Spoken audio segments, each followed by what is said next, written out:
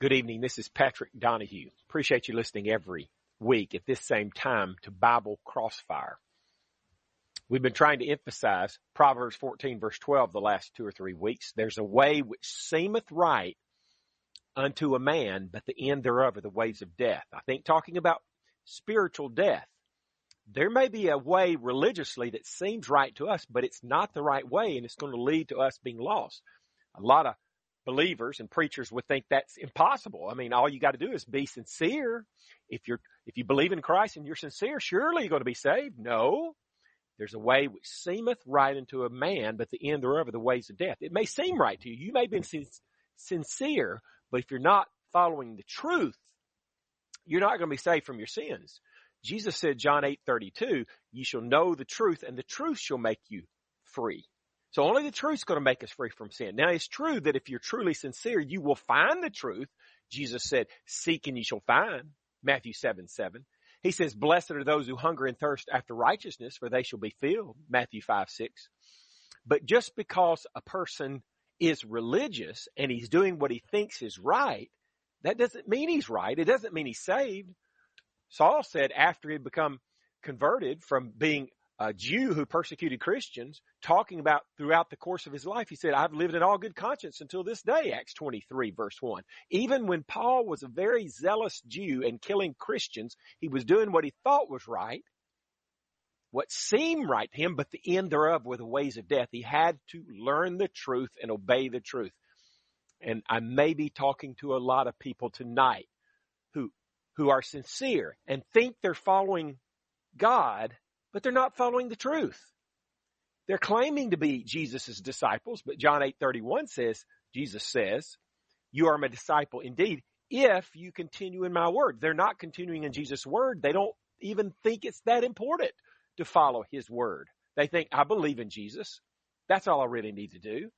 No, you need to study the word of God for yourself, Acts 17, verse 11, many other passages, and understand the truth and follow the truth to be set free from your sin. In the Old Testament, there's an interesting passage along these lines.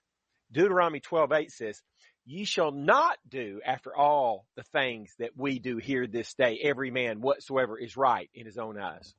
People back then in Old Testament times were doing what was right in their own eyes. And he says, don't do that.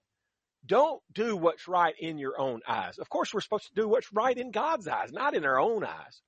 But people during Old Testament times were doing what was right in their own eyes religiously, and people today, preachers and churches, are doing what's right in their own eyes instead of what God says. Let me demonstrate that for you or document it. First, let's talk about what the New Testament says about homosexuality. And by the way, if you have a Bible question or comment, give us a call at 877-655-6755. The number to call, the lines are wide open. If you have a Bible question or comment, it's 877-655-6755. Here's what the Bible says about homosexuality from the New King James Version, 1 Corinthians 6, 9 and 10.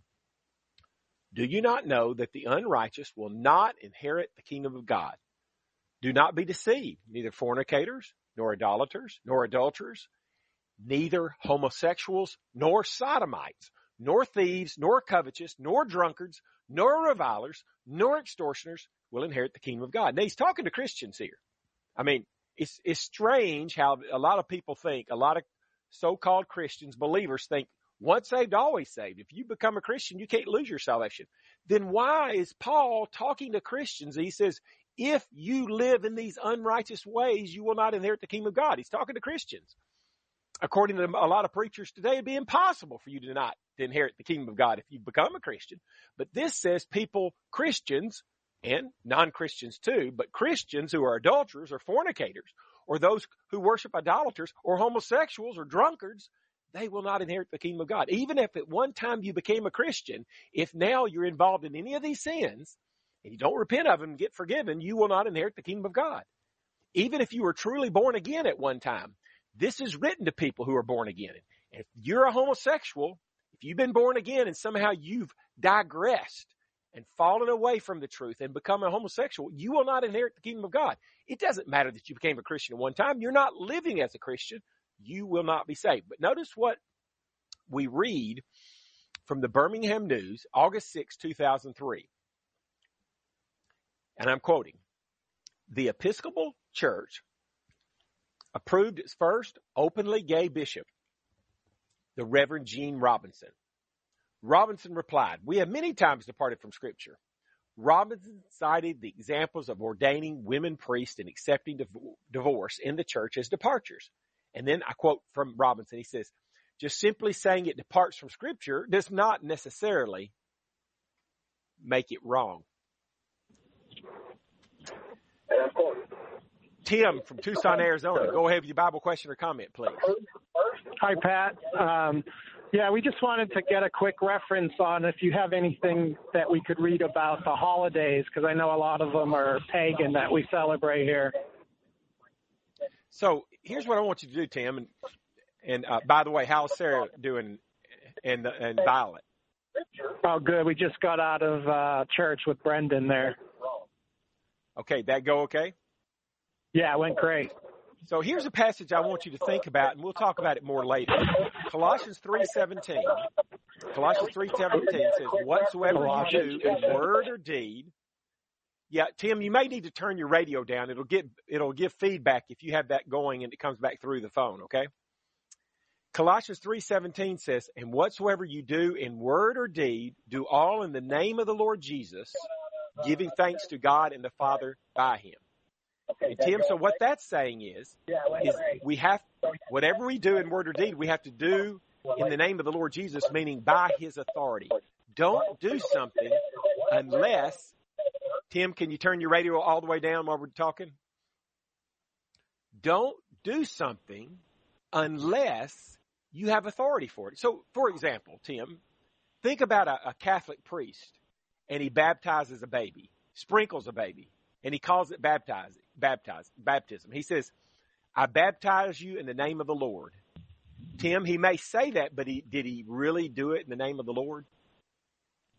Not the way the Lord says to. Yeah, because the Lord never said to sprinkle a baby for baptism. So the Lord never authorized that. So you can't really do that in the name of the Lord. You may say you're doing it in the name of the Lord. There's a difference between saying you're doing something in the name of the Lord and actually do it in the name of the Lord. So a priest, a Catholic priest who sprinkles a baby says, "I baptize you in the name of the Lord," but it's not really in the name of the Lord because the Lord did not authorize it. Do you see the difference? Yes. When we're talking about the holidays, we need to ask ourselves a question. What is authorized by the New Testament, our law for today, the law of Christ? Okay? So what we want to do is just limit ourselves because we love and respect the Lord with all our heart, soul, and mind. We're going to want to do what he authorizes. I use this illustration sometimes, Tim. So my daughter, she's 33 now, but when she turned 16, maybe she was anxious to drive and everything. So I give her $5 and say, "Go buy me a gallon of milk at the grocery store." She goes and buys a gallon of milk, and maybe she also, with the change left over, buys some makeup and perfume. What was authorized for her to do by me and giving her that $5? What was she authorized to do, Tim? Right, just the milk. Buy the milk. But if she buys the perfume and the makeup, was that authorized by me? No. So since I never told her to do that, never gave her authority for that, then she went outside my authority to buy the makeup and the perfume. Buying the milk was authorized, but not the other things. And it's the same way with God's word. Let's only do what the Lord authorizes us to do. That's what Colossians 3:17 is saying. Whatever you do in word or deed, do all in the name of the Lord Jesus. Don't do something he has not instructed us to do. And why are we so careful about only doing what he's told us to do, Tim? It's because we love and respect him. Tim, when you were growing up, and I've probably asked you this question in one of our studies before, you disobeyed your parents. Was that showing them respect or disrespect? That's disrespect. Disrespect. So if we respect God, if we respect Jesus, we're going to want to be as careful as we can to follow what they've told us to do. Yes, we're saved by grace, but because we love and respect them, God, Jesus, we're going to do what the law of Christ tells us to do, no more or no less. Remember John 14:15, Tim? Jesus said, "If you love me, keep my commandments." Yes. So If we don't keep his commandments, that shows we don't love Jesus like we ought to, right? Yes. John 15:14, he says, "Ye are my friends if you do whatsoever I command you." A lot of people talk about having a relationship with Jesus, but to them, it's just kind of like a touchy-feely thing. They're not actually doing what Jesus says. But Jesus says, "You are only my friend. You only have a relationship with me if you do what I command." So if a person's not doing what he commands, then he really doesn't have a relationship with Jesus. It's more than just believing in Jesus. Remember Hebrews 5:9, talking about Jesus, he says he became the author or the source of eternal salvation to all them that obey him. Now think about that, Tim. Jesus is the author of eternal salvation to all them that obey him. Who's going to receive eternal salvation according to that verse, Tim? All that obey him. Which means if you just believe in him but you don't obey him, are you going to receive eternal salvation? No. No. So you remember the famous hymn, "Trust and Obey." That hymn is true. A lot of people sing it, but they don't believe it. Tim, I'm going to let you go, and we'll plan to talk later this week, okay? Thanks for your call. All right. Thanks, Pat. All right. Bye, Tim. Chris from Montana, go ahead with your Bible question or comment, please. Hi. Thanks for having me. I heard you talk about it tonight, and I heard one other program talk about it tonight, that we can lose our salvation if we have faith in Christ. I guess this is the first time I'm hearing of that. I thought once you are saved, you're basically always saved. You know, what I was talking about a while ago that you probably heard, here we have a passage written to Christians, 1 Corinthians 6:9-10. Now, I believe this would include non-Christians, but this is written to Christians. So nobody can deny this is not including Christians here. And he says, if you're unrighteous, you will not inherit the kingdom of God. A fornicator, an idolater, somebody that worships idols, an adulterer, a homosexual, a drunkard will not inherit the kingdom of God. And this is talking about Christians. These are people that have been born again. He's talking to, and he says, for example, here's a person that truly becomes a Christian, but later he digresses. He falls away from the faith and becomes a homosexual. This verse says he will not inherit the kingdom of God. You know, the Baptists, Chris, are famous for saying, this is their phraseology, that a Christian cannot fall from grace. But here's Galatians 5:4 for your consideration, Chris. Christ is become of no effect unto you. Whosoever of you are justified by the law, ye are fallen from grace. So, I mean, how could it be impossible to fall from grace if Paul is saying by inspiration of God that here's some people, because they were trying to be justified by the Old Testament law, they had fallen from grace. How could God say they had fallen from grace if that's impossible? You see what I mean, Chris? Sure. What about Galatians? Is it Galatians 1, talking about God's elect? Like, God elects those that he saves. I don't know that he would let anybody go that he has elected to be saved. Well, so the God elects. The elect is just a terminology. I don't know what verse you're talking about. I mean, I can't remember the verse either. Yeah, but God's elect is. Oh, it's Ephesians. It's Ephesians 1, not Galatians 1. It's a synonym. It's a synonym for the word for saved. And let me turn to a passage here in I'm turning to 2 Peter chapter 1, verse 10. He's talking to Christians. He says, wherefore the rather, brethren, give diligence to make your calling and election sure. For if you do these things, talking about adding the Christian graces that he starts talking about in verses 5-7. He mentions some Christian graces. He says, if you do these things, you shall never fall. So if the fact that you are elect means you can never lose your salvation, why does he say, give diligence to make your calling and election sure? For if you do these things, you shall never fall. It seems the implication is we have to make our election sure. And if we don't do these things, as a Christian, he's talking to brethren here, if you don't, give all diligence, add to your faith virtue, to virtue knowledge, and to knowledge temperance, verses 5-7. If you don't do these things, it's saying you will fall. What do you think, Chris? What does that sound like?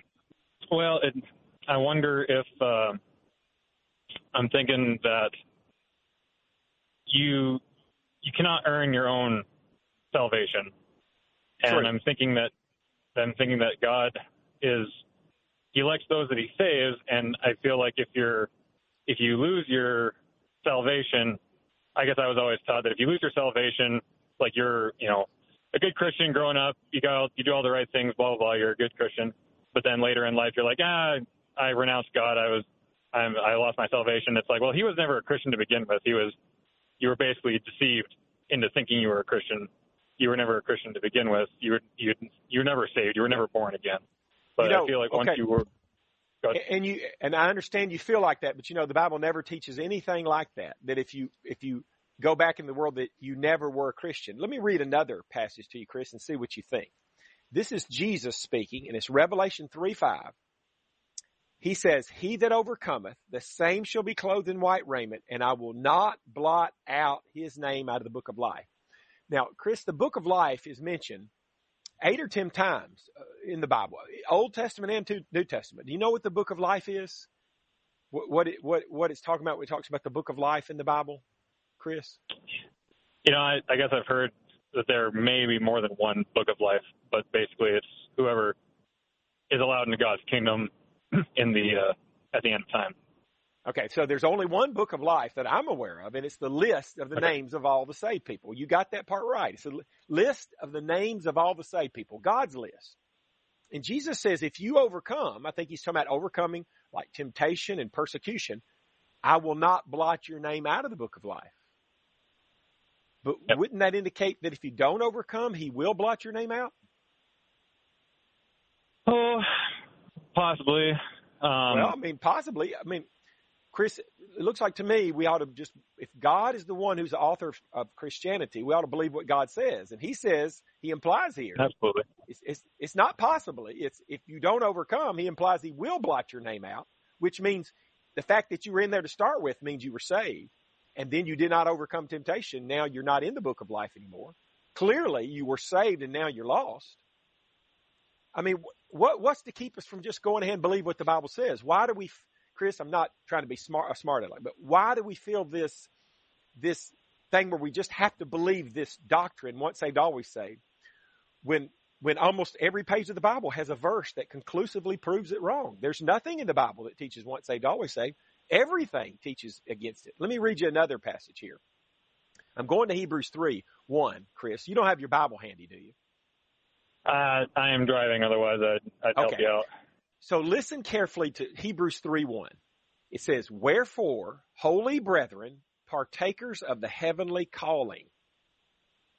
Okay, now I'm going to stop there for a moment. Don't you think, isn't he addressing Christians there if he calls them holy brethren, partakers of the heavenly calling? Mm-hmm. Yeah, so they're not just brethren. They're holy brethren. They're sanctified. They've been cleansed of their sins, and they're partakers of the heavenly calling. I'm going to suggest to you, Chris, and I think you would agree, only a Christian has partaken of the heavenly calling. Only a Christian is a holy brother, sanctified, cleansed of his sins. Now, skip to verse 12, and he says, "Take heed, brethren," talking to these same people, "lest there be in any of you an evil heart of unbelief in departing from the living God." So here's some brethren. They were believers. And he's warning them against developing an evil heart of unbelief and departing from the living God. It sounds like to me that it is possible for a Christian, a believer, to quit being a believer. And so it's not true that if you become an unbeliever, you never were a believer or Christian to begin with. Here's somebody that's clearly a brother, a holy brother, a partaker of the heavenly calling. It's got to be a Christian. He's warning them against developing the evil heart of unbelief and departing from the living God. Chris, do you live in Montana? Yeah. In Montana, you ever seen a billboard sign that says "Beware of sharks"? No, I have not. No. Same for North Alabama, where I live. Why? Why do you not see a billboard sign in Montana or North Alabama, "Beware of sharks"? There's no sharks to worry about up here. Yeah, no ocean nearby, right? Now, if I drive 5 or 6 hours straight south from here, I can get to the ocean. I might see a billboard sign, "Beware of sharks," but not here in North Alabama, not in Montana. And the reason is you don't bother to warn somebody about something that's impossible to happen, do you? Right? No. So why is God warning these holy brethren, these people, these brethren who were partakers of the heavenly calling, Christians. Clearly they're Christians, believers. Why would he warn them against developing the evil heart of unbelief and departing from the living God if that weren't possible? Right. That doesn't make any sense. Now, that's Hebrews. Now I'm going to go to James chapter 5, verses 19 and 20. And by the way, I appreciate your call, Chris, okay? It's a very good question. Here he says in James 5, 19 and 20, brethren, if any of you do err from the truth, now this is brethren, and the possibility is that they're going to err from the truth. The King James says wander from the truth. Well, you have a child that wanders from the house. That means there's a child at the house, and against our wishes, he leaves the house. Here's a brother that errs from the truth. That's a Christian, but he's wandering or erring from the truth, and he's talking to us. We're supposed to try to convert him back. It says, verse 20, let him know that he which converteth the sinner from the error of his way shall save a soul from death and shall hide a multitude of sins. Here's that brother who erred from the truth. He leaves the truth. We're supposed to try to convert him back. He says, if you convert him back, you save his soul from death. Now, what would that imply if we fail to convert him back? Say he refuses to be converted back, Chris. What would that imply? That he is condemned to death. Yeah, his soul was going to die and his sins won't be covered. If you convert him back, you save his soul from death and his sins will be covered. His sins won't be covered. His soul will die if he refuses to be converted back. All of these passages are teaching this idea of once saved, always saved is false. Now here's another one. I'm going to 2 Peter chapter 2, verse 20. It says, this is the old King James Version. It says, for if after they have escaped the pollutions of the world through the knowledge of the Lord and Savior Jesus Christ, they are again entangled therein and overcome, the latter end is worse with them than the beginning. Now this, when it says pollutions, it's not talking about smog. The footnote says sins. The newer translations will say corruptions. Chris, here's a person that's escaped the sins of the world through the knowledge of Christ.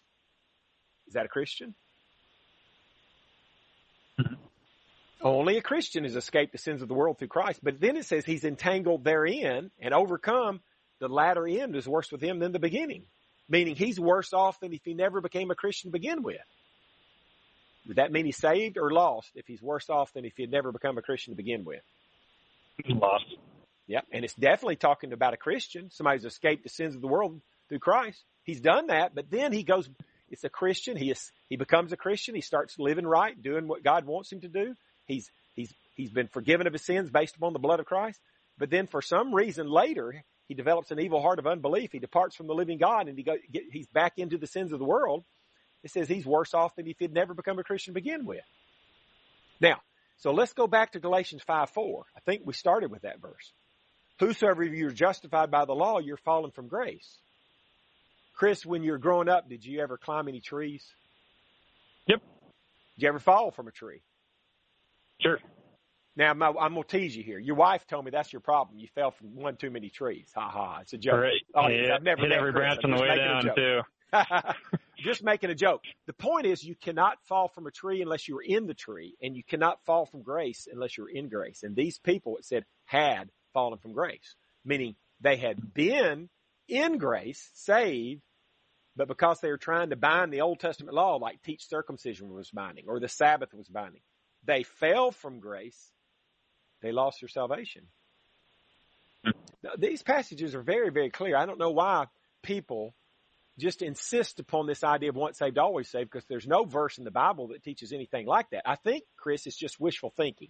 Wouldn't it be nice if we could just say, once we become a Christian, Chris, we can live any old way we want to, and we're still going to be saved? Wouldn't that be kind of nice and comforting? I can cheat on my wife, adultery. I can lie and steal and cheat and do all kinds of things that are contrary to the law of Christ. And so I'm still going to be saved because I became a Christian one day in the past. Wouldn't that be nice if that were true, Chris?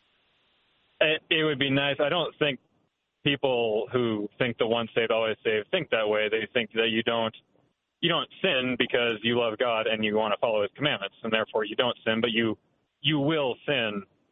Yeah. I forget the first verse we were talking about where Chris, I'm going to have to go off the air. Thanks for your great call, Chris. Thanks for your great call. You bet. I have to go off the air.